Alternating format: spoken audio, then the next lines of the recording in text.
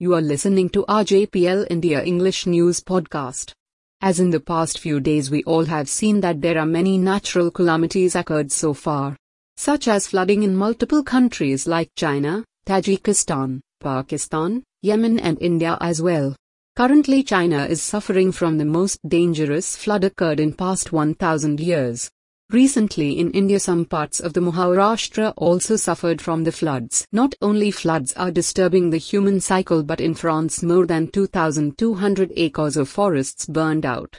800 firefighters are battling an out-of-control fire in the Aude region of southern France. And how can we forget that the temperature of Canada reached the mark of 50 degrees Celsius?